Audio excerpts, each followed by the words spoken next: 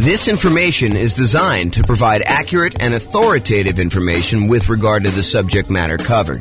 It is offered with the understanding that the presenters are not engaged in rendering legal, accounting, or other professional services. If legal advice or other expert advice is required, the services of a competent professional should be sought. Welcome to the Wichita Real Estate Investing and Real Estate Financial Planning Podcast. Learn all about investing in real estate in Wichita, Kansas, with a combination of real estate financial planning and modeling with numbers specific to Wichita, plus syndicated, more generalized recordings of live and pre-recorded real estate investing classes, not all of them specific to Wichita. Be sure to stay tuned after the podcast for a message from our sponsors. Well, good morning and welcome, everyone. I am your host, James Orr, and this is another class in the series on Deal Alchemy.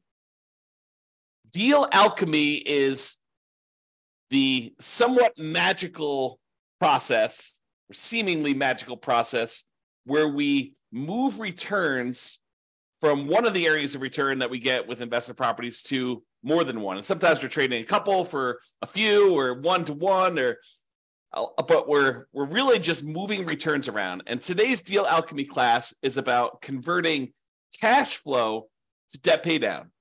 And you're like, what? Wait a minute, James. Most of us prefer to have cash flow. So why are we taking cash flow and we're trading it in exchange for debt pay down?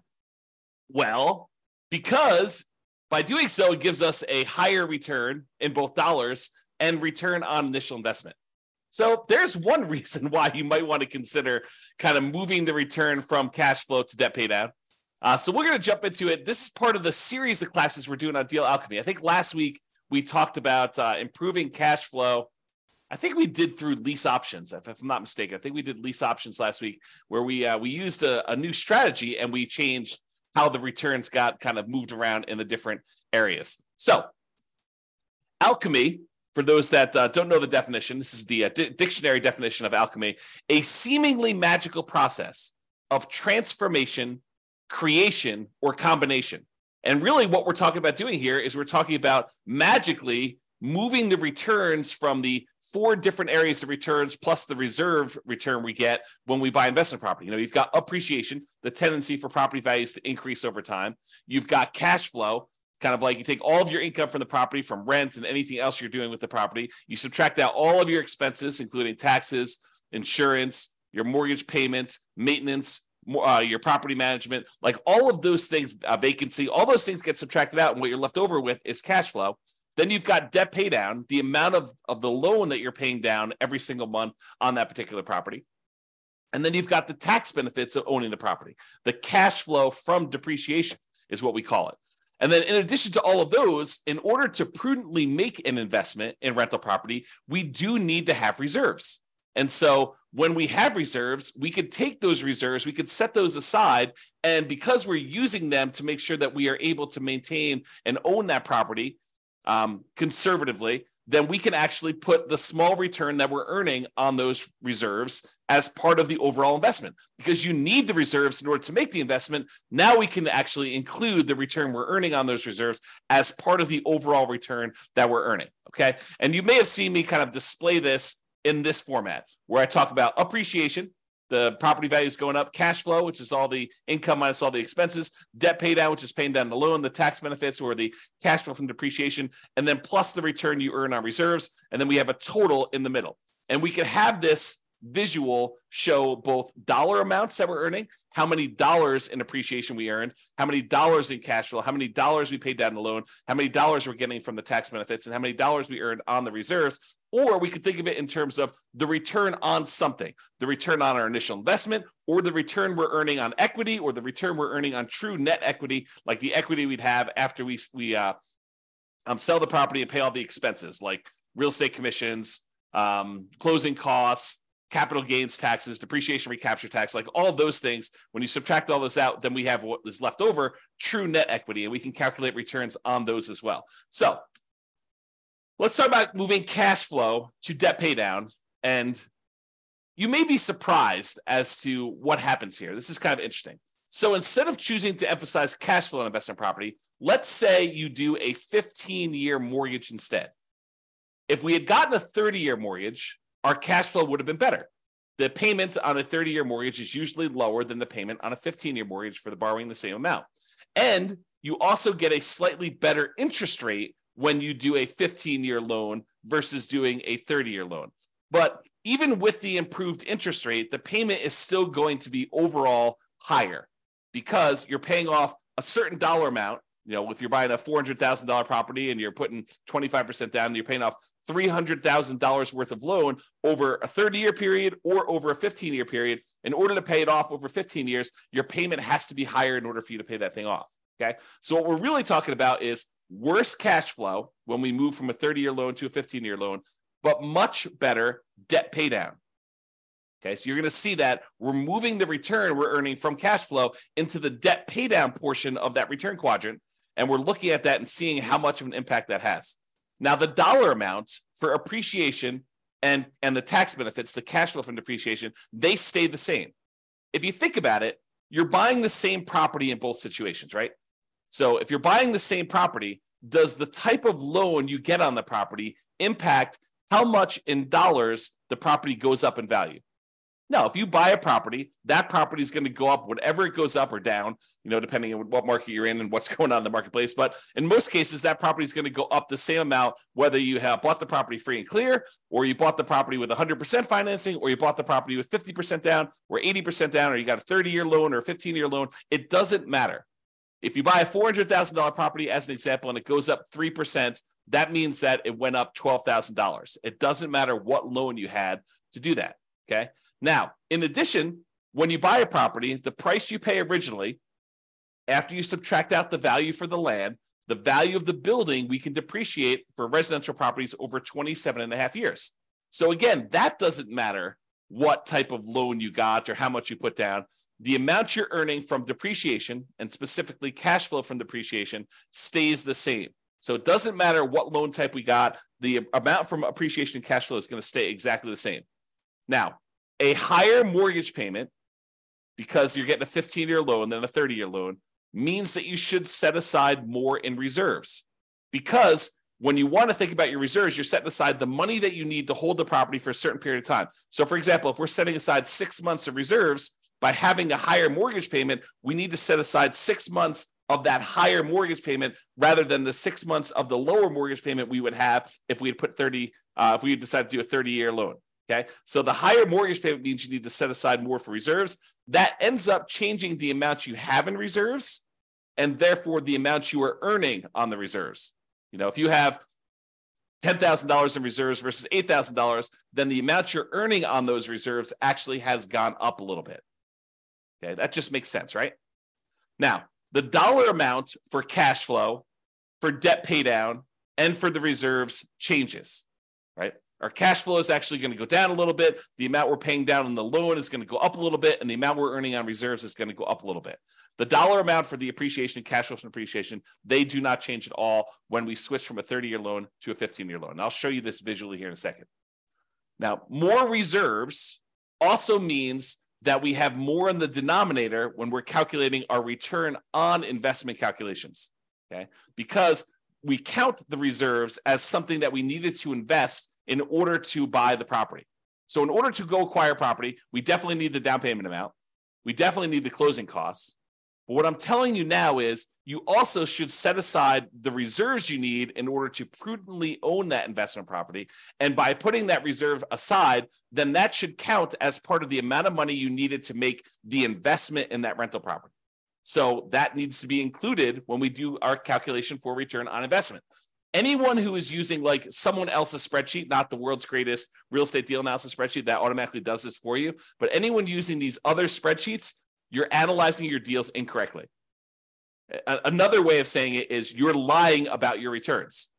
If you think about it, if you're using someone else's spreadsheet and you're analyzing a deal and you're saying, look, I'm getting this return, and you're not including the amount you need for reserves in your return on investment, you're basically saying, you know, either one or two things happening. Number one is you're actually saying that you can make this investment without the reserves, which you cannot. I mean, the lender's going to require reserves. So that should tell you something, that they're going to require it if you go do the thing. And that you think that you can make this investment safely without having some money set aside for reserves in case there is any type of vacancy, or you do need to make some repairs on the property, or there is some CapEx or something like that. So we all know that you need reserves. So if you're not saying that you have reserves in here, then you're lying about your return.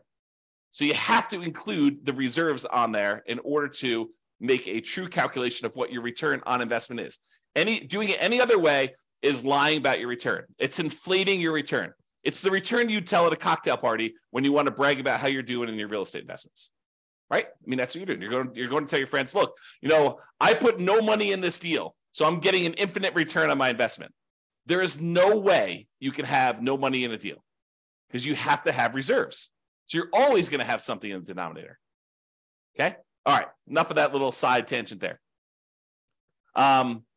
So what having more reserves means you have more investments in your return on investment calculations. That means it's going to be a smaller overall return on investment for the same dollar amount. So in other words, the appreciation dollar amount, if it's $12,000 that the property went up in value, and now we divide by the return on investment, the investment part of that, if you have to have more in reserves, that means that the overall return on investment, the $12,000 divided by what you had to put into the deal, is going to be smaller when we increase our reserves. And we increased our reserves because we went to a 15-year loan versus a 30-year loan, which means that our monthly payment is going to be higher.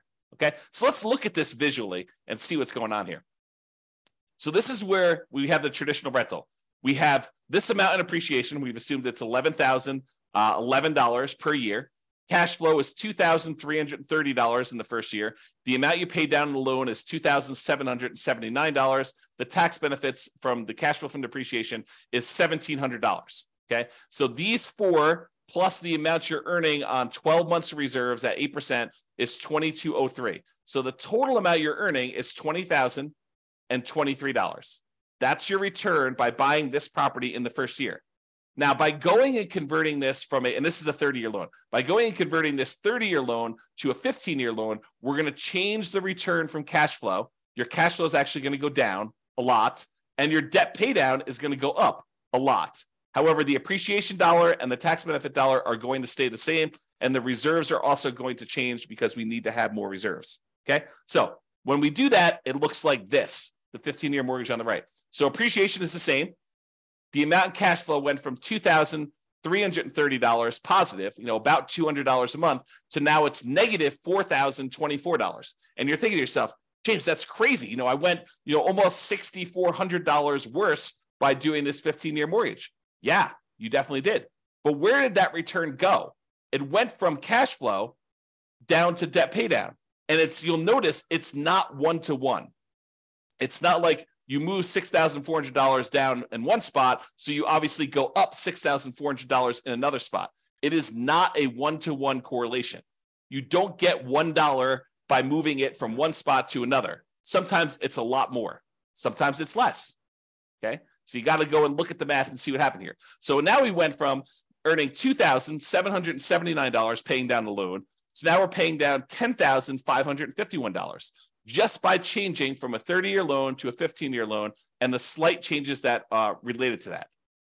The one change that's probably most predominant is the fact that your interest rate is a little bit better on a 15-year mortgage than on a 30-year mortgage.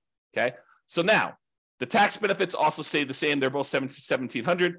And because we had to increase our reserves, we went from earning $2,203 to earning $2,762. Okay, so that's about $500 more. Now, overall, the return went from $20,023 for the entire thing, all 5 areas of return, when you had the 30-year traditional rental.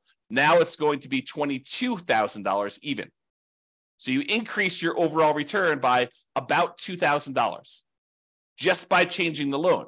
But the characteristics of the investment are very different, right? Is this when we talk about the return quadrants, a lot of times we talk about the 2 top ones tend to be market specific, market dependent, and they tend to be more speculative in nature. Do we really know that a property is definitely going up in value next year? No.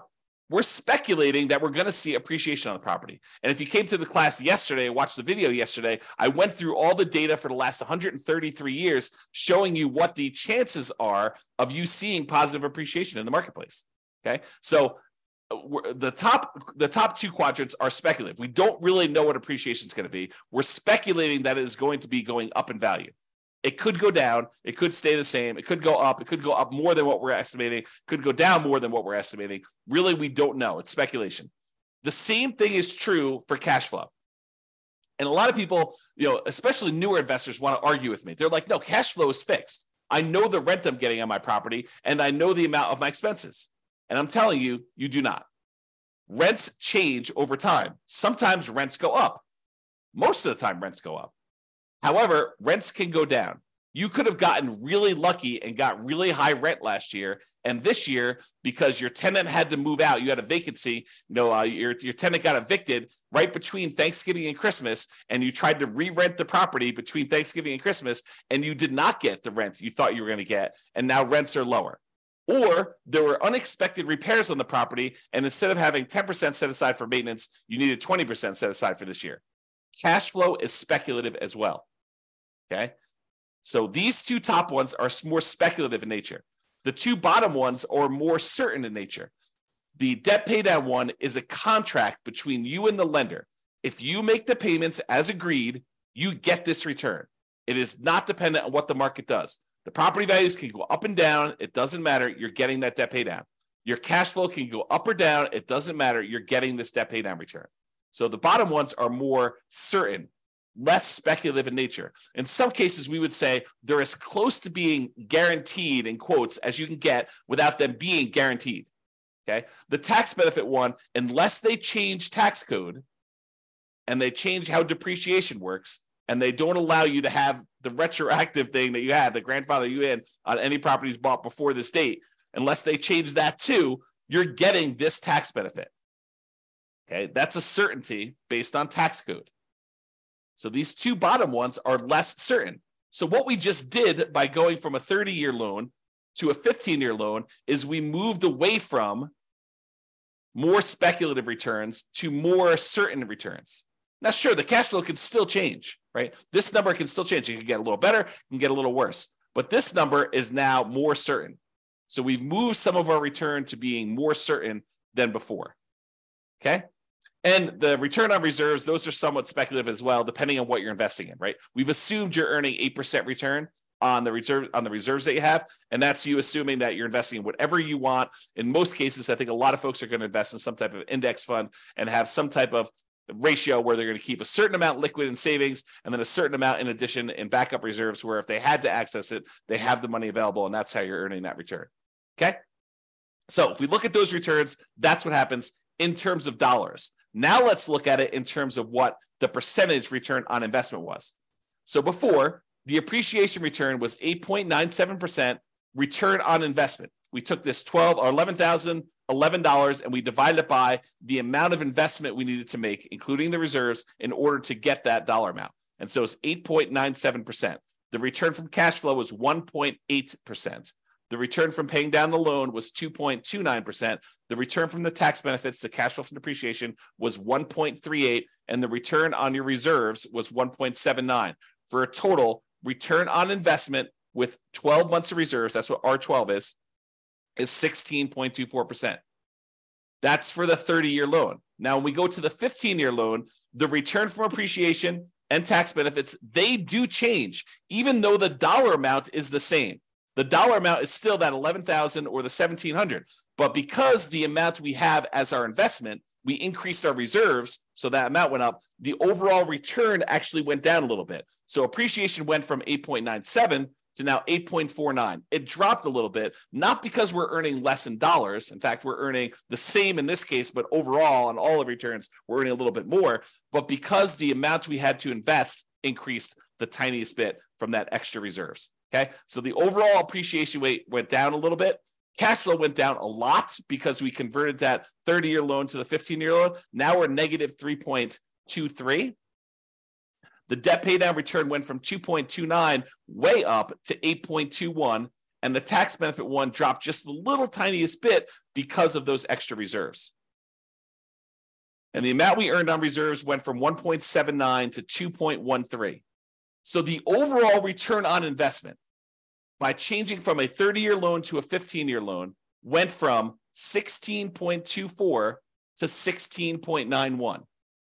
We increased our overall return on investment, even though we increased our investment amount a little bit by adding the additional reserves, by going from a 30-year loan to a 15-year loan.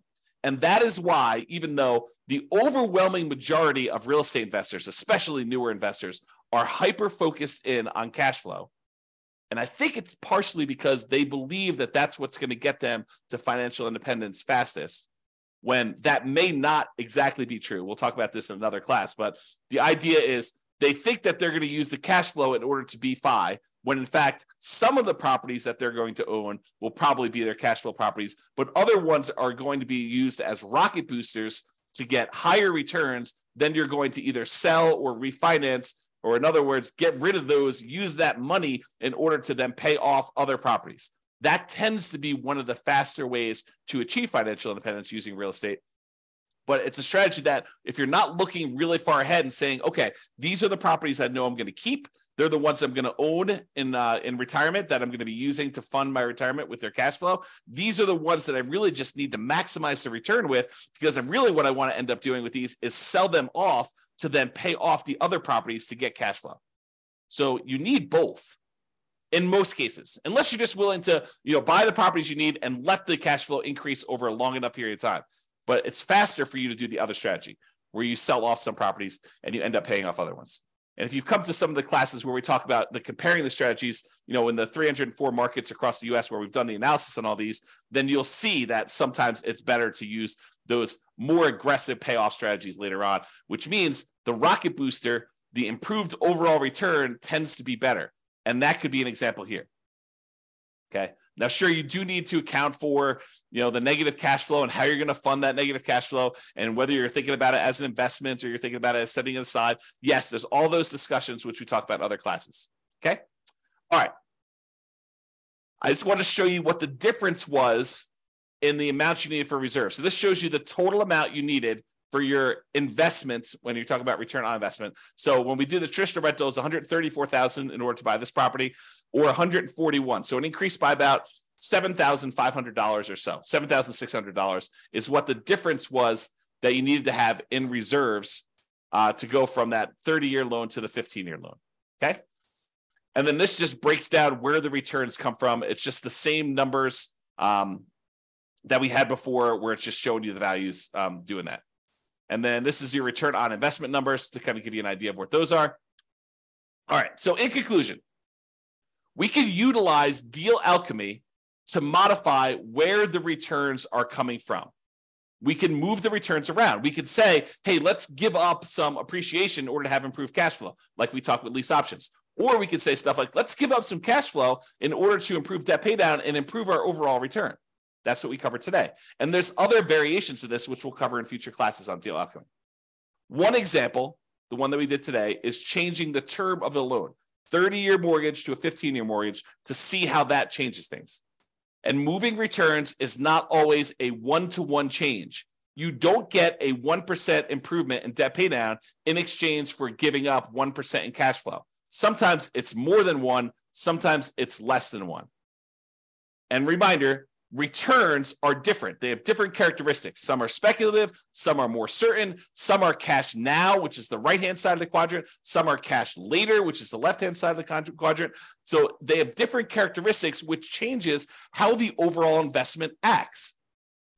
One of the things that I don't think a lot of people realize, especially people coming in new to real estate investing, is that not all real estate investments are the same, and that you can change how you approach the investment, and it changes, absolutely changes how the returns are balanced, like where they are. Is this more of a speculative play? Is this more of a certainty play? Is this more of a cash now play? Is this more of a cash later play? And that not, if you go out there and you say, I made a real estate investment, your risk characteristics of making that deal can be very, very different than someone else doing a different deal, even though you're both buying single family homes. All right. So Deal Alchemy can do more than just change the numbers. It can change the characteristics of the investment.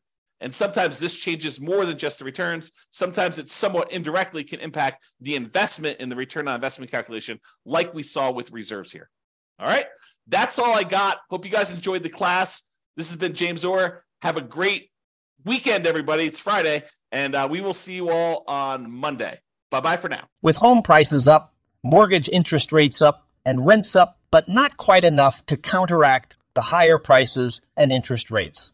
Cash flow on rental properties in Wichita is harder than ever. Book a call with the Real Estate Financial Planner to apply our proprietary 88 strategies to improve cash flow on your rentals. See the show notes for a link to schedule your call and improve your cash flow today. If you're a real estate agent, lender, or professional in Wichita that wants to help our real estate investor listeners, consider reaching out to learn about collaboration opportunities with this podcast. We'd love to add more value to our listeners by having you assist our investors buy, sell, and finance their real estate investments. See the show notes to schedule a call to discuss collaboration opportunities.